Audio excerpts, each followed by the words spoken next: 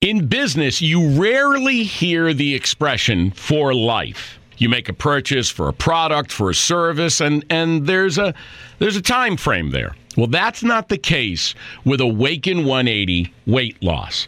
Allow me to explain. You know, a year ago, I started with Awaken 180 weight loss and had incredible success losing weight. But you can lose all the weight in the world and not keep it off. And what good is it?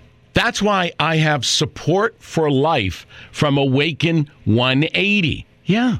I mean, I go back for check-ins and make sure everything's going smoothly. But if I ever had a problem, the counselors are there to get me back on track. Why don't you do what I did and call for a consultation? 844-346-1800.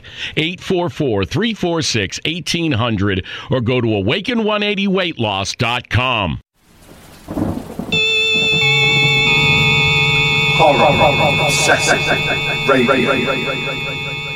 Final Girls. Jess Bradford from Black Christmas, 1974. Written by Sartaj Singh, read by Annie Flowers.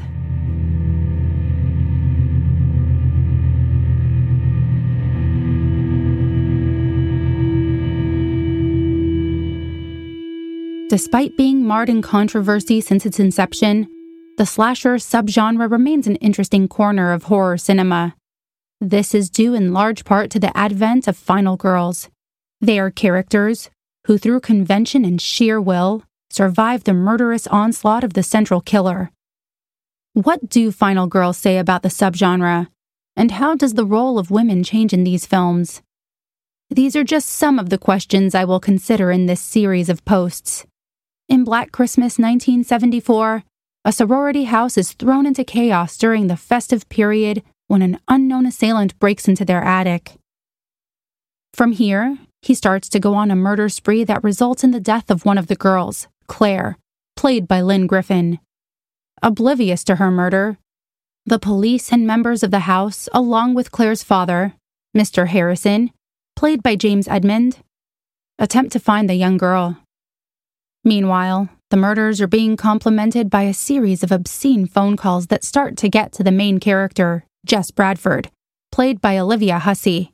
Much like the film itself, Jess is an interesting outlier for the final girl trope. Typically, these characters are defined by their innocence, singledom, and virginal status.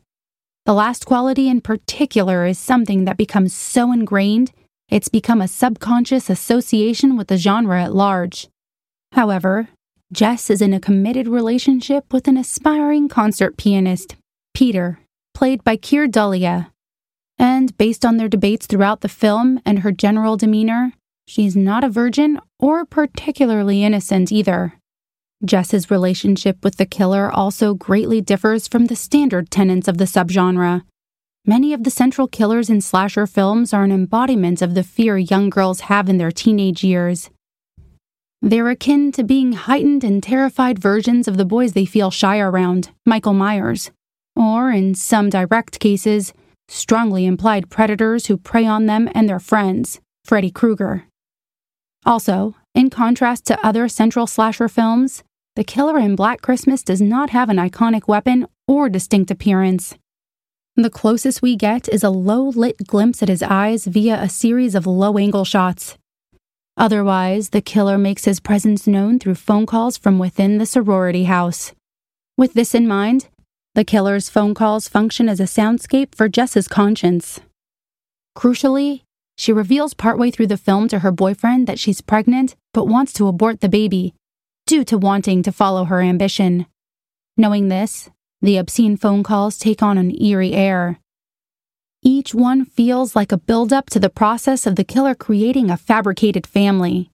The first phone call sees the killer making strange noises and explicit descriptions. Perhaps the circumstances for which his family was conceived. During this moment, the camera slowly pans to show the stunned faces of the sorority sisters. However, the expression on Jess's face is quite telling. It paints a picture of someone who feels haunted by the act itself. By obscenely alluding to conception, It's as though the killer is directly making Jess feel disgusted at the sexual act that led to her being pregnant.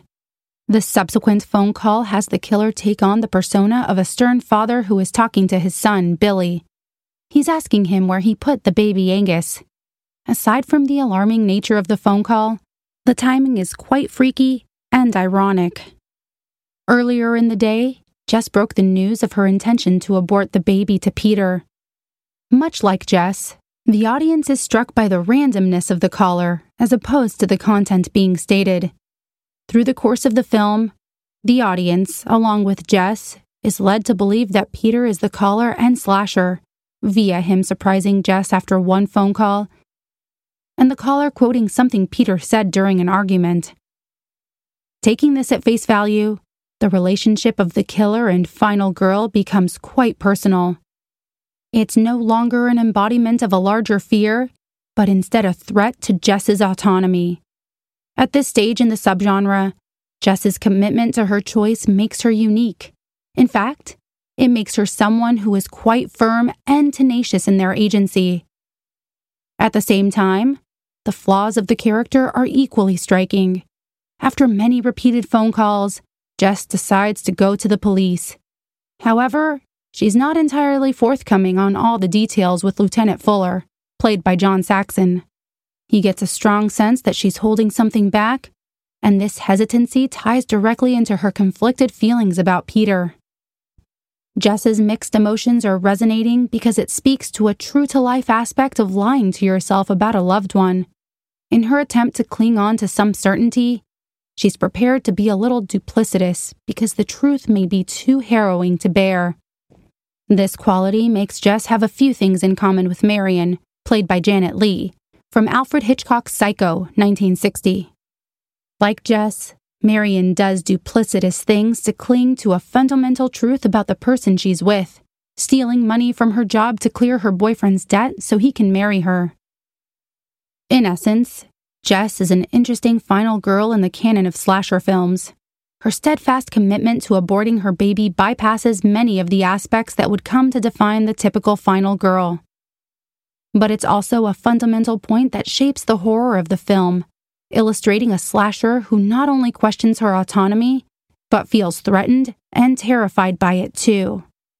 These two aspects couple to create a distinctive relationship between the killer and the victim. It's not defined in mythical terms, but personal, creating an emotional truth that feels resonating. Much like the film takes a stab at the innocence of the holiday, Jess's plight is an illustration of how the people in our lives may not be entirely innocent either.